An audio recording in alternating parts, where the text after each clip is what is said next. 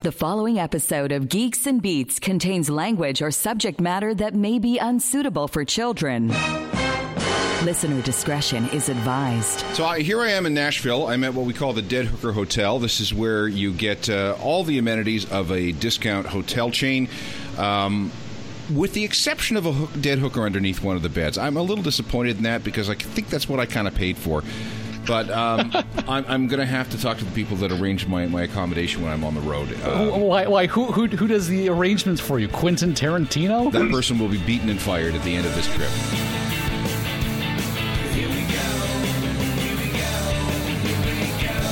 From the headquarters of Geeks and Beats magazine, now with 1.2 billion subscribers on iTunes and GeoCities, this is the world's most popular podcast with Alan Cross and Michael Hainsworth, featuring musical guest Sting.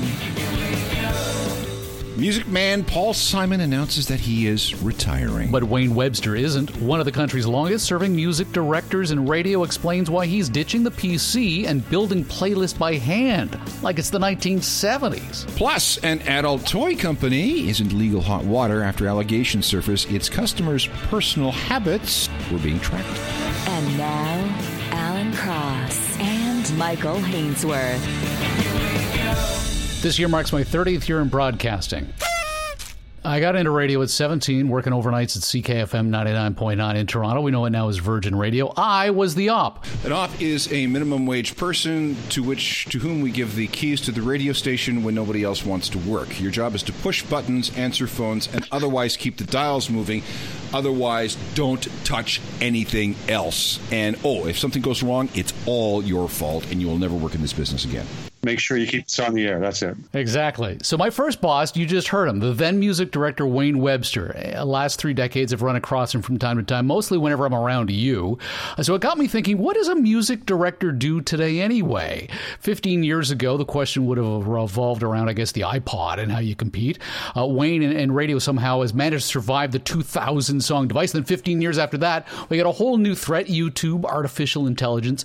Joining us now, the music director of Boom 97.3, my former boss, Wayne Webster. Wayne, good to have you with us. Well, thanks. Thanks for having me. Before we get into anything, let's get your take on Paul Simon putting out that note February 5th saying that, you know what, I'd really rather spend more time with my family. If you'll be my bodyguard, I can be your long lost pal. I can call you Daddy, and Daddy, when you call me, you can call me out. Call me out. It seems to be a thing that's going around these days. A lot of people, Elton John said the same thing.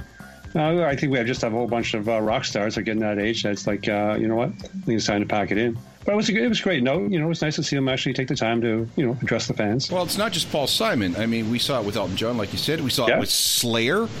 There are a number of other bands that are embarking on farewell tours. We are reaching an end of the classic rock era. These artists that we've had, reliably for some more than 50 years are in their middle and upper 70s. And it's just, you know what?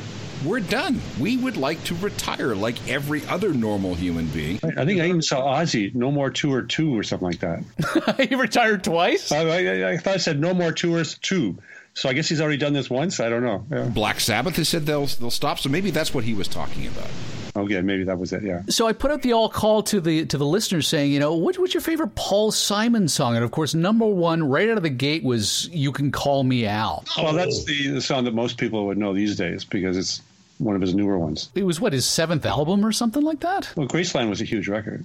By July of 1987, Graceland had sold 6 million copies worldwide, and it's estimated as many as 16 million so far to date. It came out in 87, was Album of the Year.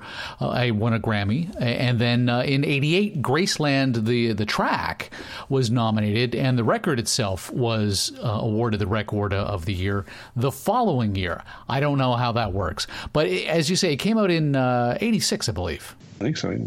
So, Alan, if it's not You Can Call Me Al, what is it? I like the sheer poetry of things like Bridge Over Troubled Water. I like the fun of me and Julio down by the schoolyard. I like Mother and Child Reunion. I like some of that early 70s stuff. Still crazy after all these years? I met my old lover so glad to see me, I just smiled. And we talked about some old times, and we drank ourselves some beers. Still crazy after all these years. Oh, still crazy after all these years.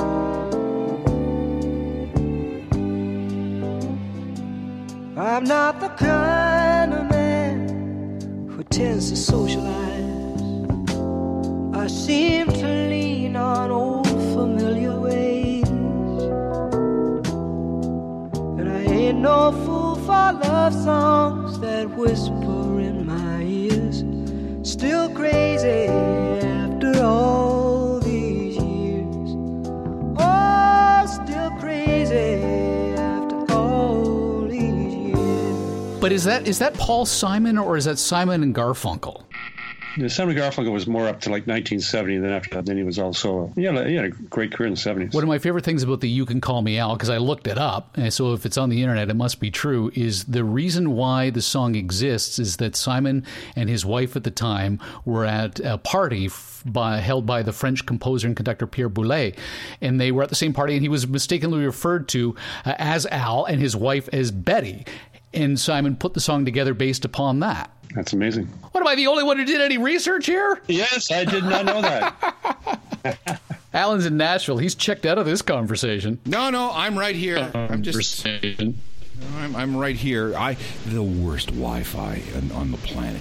The fact that Skype is even working minimally is a miracle. Well, it's the dead hookers. That's the problem. They're clogging up the pipes.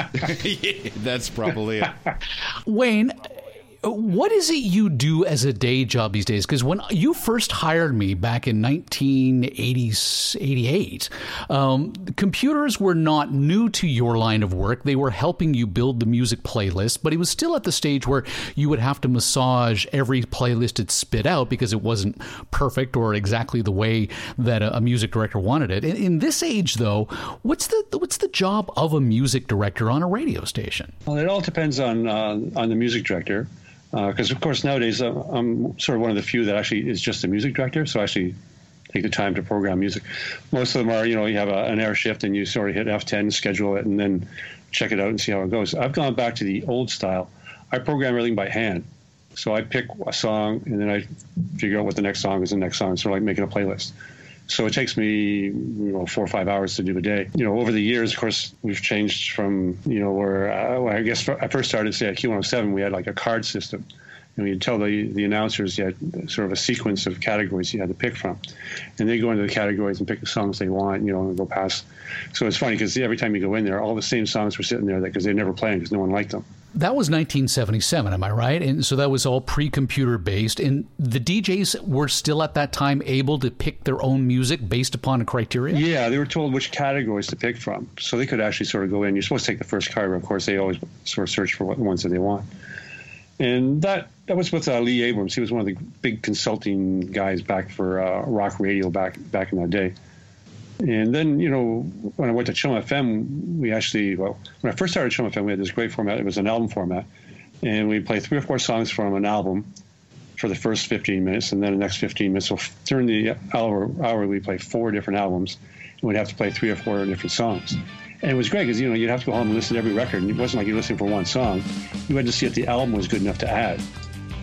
And that was quite unique. And the problem was around 1980, 81, of course, you get songs like Turning Japanese by the Vapors, and there was no other 2 songs in the album you wanted to play. I got your picture of me and you. You wrote I love you. I wrote me too. You got me turning up and turning down. I'm turning in, I'm turning right. I'm turning Japanese. I think I'm turning Japanese. I really think so. Turning Japanese. I think I'm turning Japanese. I really think so. Turning Japanese. I think I'm turning Japanese. I really think so. Turning Japanese. I think I'm turning Japanese. I really think so.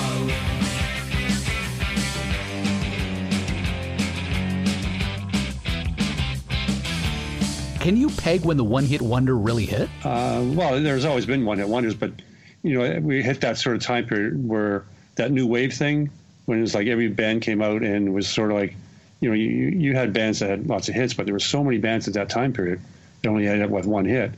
And it made it really difficult to do the album format because you could only, you don't want to play two stiffs plus the one hit.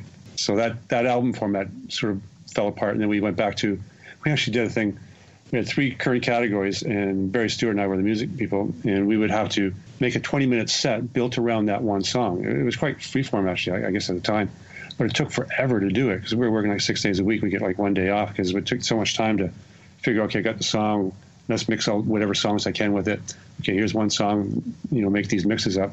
So we got a little burned out, and then we went to the sort of the more traditional style of programming that we do now. We still had to type everything out there because we didn't have computers yet. We had to sit down after you make all the music lists. You had to go sit there at the typewriter and type it all out for the announcers. So, Alan, this would have dovetailed with the time when you would have received a lot of the playlists that would be coming either spit out of the computer or out of an algorithm, whether it be card-based or otherwise. When I was at CFNY, we had a different system. We were allowed to pick our own music. This was the whole thing, but there were certain rules that we had to follow. The big hits were called double purple dots because on the cover of the album was a sticker with 2 purple dots. That meant that was a big, big hit. And whenever you pulled a double purple dot record out to play, you had to initial it with a felt pen in your color. Yeah, it's funny because there was the same system at Chum FM that we had there, and they would actually put stickers on the records so you couldn't play a song. So the songs that didn't have a sticker on it, you could play. And I remember hearing the story about Frank Zappa coming in and freaking out. That track would only be played a certain number of times? But no, just that there was a whole bunch of songs that they weren't allowed to play. And of course, Frank was like, "What are you doing that to my records for?" But, you can't do that. Here's the way we used to do it at CFNY. We used to have something called the dot system. And the big hit records, the big hit songs from the big records had something called double purple dots, which were 2 of these little dots that you get at Staples, and there was a label below it. And that meant you could play that song at any time of the day that you wanted, because, again, we were picking our own music back in the day at CFNY. The only restriction was that you had to initial the date that you played it on your shift. And I was working overnights, and I think my color of felt pen was, I think it was black because I was working overnight. That meant I could not play that song on my overnight shift for 3 days, unless it was a single purple dot, which meant that I couldn't play that song on my shift for 7 more days. You could never play the same song, overnights and mornings, and you couldn't play mornings and middays. You couldn't play middays and afternoons, and so on. So there was for the Smiths, How Soon Is Now, there was a big, competition to see who could play it. I'm the sun and the air. The shyness that is criminally vulgar. I am sun and air, but nothing in particular. You shut your mouth, how can you say I go about things the wrong way? I am human and I need to belong, just like everybody else. You're actually hand-picking your playlists now. It sort of harkens back to the mixtape era of the 80s for me anyway. But why are you doing that when there's so much technology that's going to help you on a day-to-day basis? I have a lot of people asking me that, like my boss. Like, he thinks I'm crazy. When we started Boom, I guess 8 years ago, we're about 6 months in and doing it, you hit F10, let the schedule and massage it how you want to make it, make it supposedly better. And then I had a guy come up from the States, PD called Chris Evett. He says, "I'd like you to program every song by hand." And I said, "Really?" And I'd sort of done it before for like the morning show, make sure I get the right songs in the morning show and then schedule around it. So I thought, okay, fine. So it was sort of his idea, and I guess some other stations have done this. And then I actually think it can sound a lot better because a machine doesn't think, right? A computer doesn't think, but you can actually sort of make a flow. You can sort of get it. For me, it's a better way of doing it, and than letting a computer. Because you can set up a program to do what you think it will do, but it never does what you really want to do. It doesn't, it can't think. I would have assumed artificial intelligence took over your job years ago because you could just feed it in the Billboard hit lists, the sales figures from iTunes from, literally 30 seconds before, and have an algorithm that's capable of matching particular styles and genres of music over time. It's amazing to me that in this day and age that you can actually do this by hand and somebody doesn't think you're totally crazy. I suppose aside from your boss. I think that you just get a better sounding radio station because you're taking the time to make sure that, you say, like, I've talked to Music Master about it, and because they want to see, well, can we speed this process up?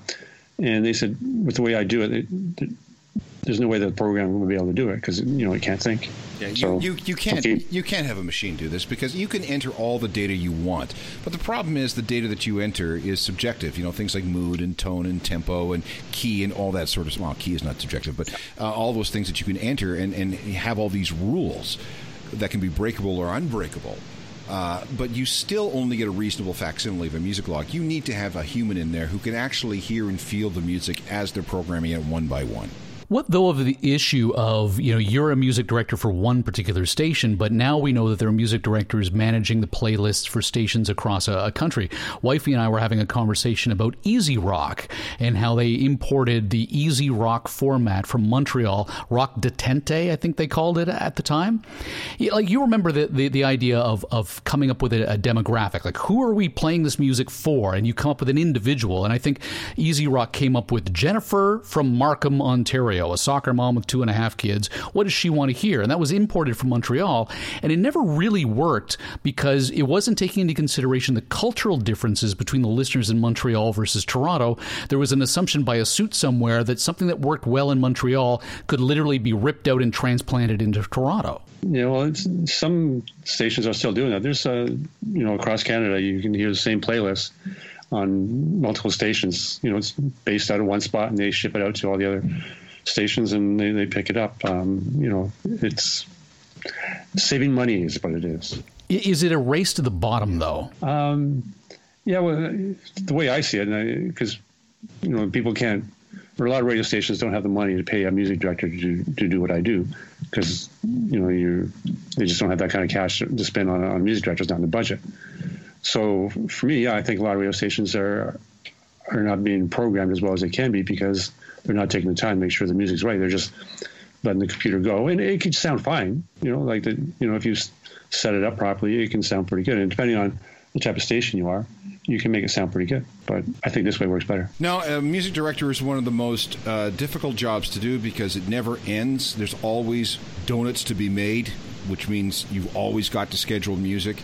You've always got to deal with record company people. You've always got to deal with your boss. You've always got to deal with the announcers. You've always got to deal with the record labels. It is a thankless job that only certain people of a certain disposition can handle, because the job of here's how I would describe the job of a music director. If it comes out of the speakers, it's your fault. Wayne Webster is the music director of Boom 97.3. Wayne, thanks for joining us. Oh, thanks for having me. London, Bangkok, New York, Cincinnati. From the worldwide headquarters of Geeks and Beats magazine, this is a G&B News Update. Over at geeksandbeats.com, writer Shane Alexander is reporting on a vibrator company that collected customer data without their knowledge. I love this story. 21st century problems. Yeah, no kidding. So I read somewhere about how this. I'm not even sure what kind of data they were actually collecting, but it was a Bluetooth device, right? And whenever you have anything connected to Bluetooth, you run into the problem of data collection. Yeah, this is a little bit different, though. And I would actually be interested in what kind of data they managed to gather. If you turn that into big data, though, like if you had the critical mass, in other words, everyone had one and everyone was using one, wouldn't you collect a very interesting data set about everybody's habits? How would you parse that? Right, exactly. You could you could use it to gather data about things like downtime and uptime, when people people are active when they are not. I know, and for how long, and for at what speed, and everything that you said. Scatterplot that for me, please. I would like to see the results. So LoveSense is reportedly able to record how users utilize the device, he writes, and then it sent information to their servers. So there is a lawsuit now that states that the company was secretly collecting intimate details about its customers, including email addresses. And I wonder if that's the real problem there. It's not so much that you're collecting anonymous data about the activities therein, but the fact that you might be able to tie it back to one individual might be the creepiest part about the whole thing. I don't know, but it would be fun to watch somebody prosecute this case. We want to say thank you very much to Geeks Beats listener Chef Mike Benninger. He has managed to give us a $2 donation as member of the World's Worst Intern Program. Paul Nadon, also a new member of the World's Worst Intern Program. We want to say thank you for that. You put a $5 limit with a $1 per episode donation, so we want to say thanks for supporting us over the last 5 shows. And of course, what makes it the World's Worst Intern Program is you pay us $1 or more to work on the show, don't do any actual work, but I suppose you could put it on your LinkedIn. Well, we would vouch for you, absolutely. Put it on your resume, and if anybody calls us for a reference, we'll take care of you. So we hope you can contribute to the big show by going to geeksandbeats.com, clicking on the support the show link, and all the money goes right back into the podcast. We are working on some very interesting live on location shows. We need some signage to get the word out. So anything you support us with will get put right back into the program. We were talking about Chef Mike actually the other day when there was that hoax piece about robots that were going to replace cooks in the kitchen. Well, yeah. That's he would be concerned about that sort of stuff. I can only imagine. And then it turned out that we ran it through Snopes. It wasn't true. So we lost an opportunity to bring him on the big show and talk about the prospect of, if not Wayne Webster in the music industry being replaced, maybe we could replace the chefs, the cooks in the kitchen, as it were, because if you can't stand the heat. We need to get him on because there's a lot of stuff that's going on in the food services business that involves artificial intelligence and robots, and he would be a guy that could straighten it out for us. You know what? I think we're going overboard with the robots in the kitchen. Just give me food in pill form like promised. Let's just get this out of the way. I got better things to do than eat. Yeah, that's the problem. You don't like food. Not a problem for you. Not for me. You know what? I'm going to go out for some ribs right now here in Nashville.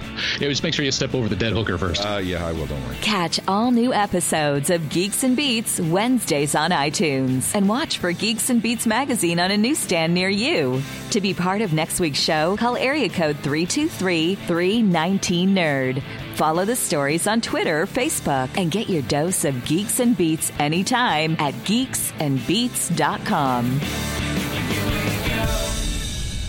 I'm here. Oh, welcome back. Yeah. Hey. Okay.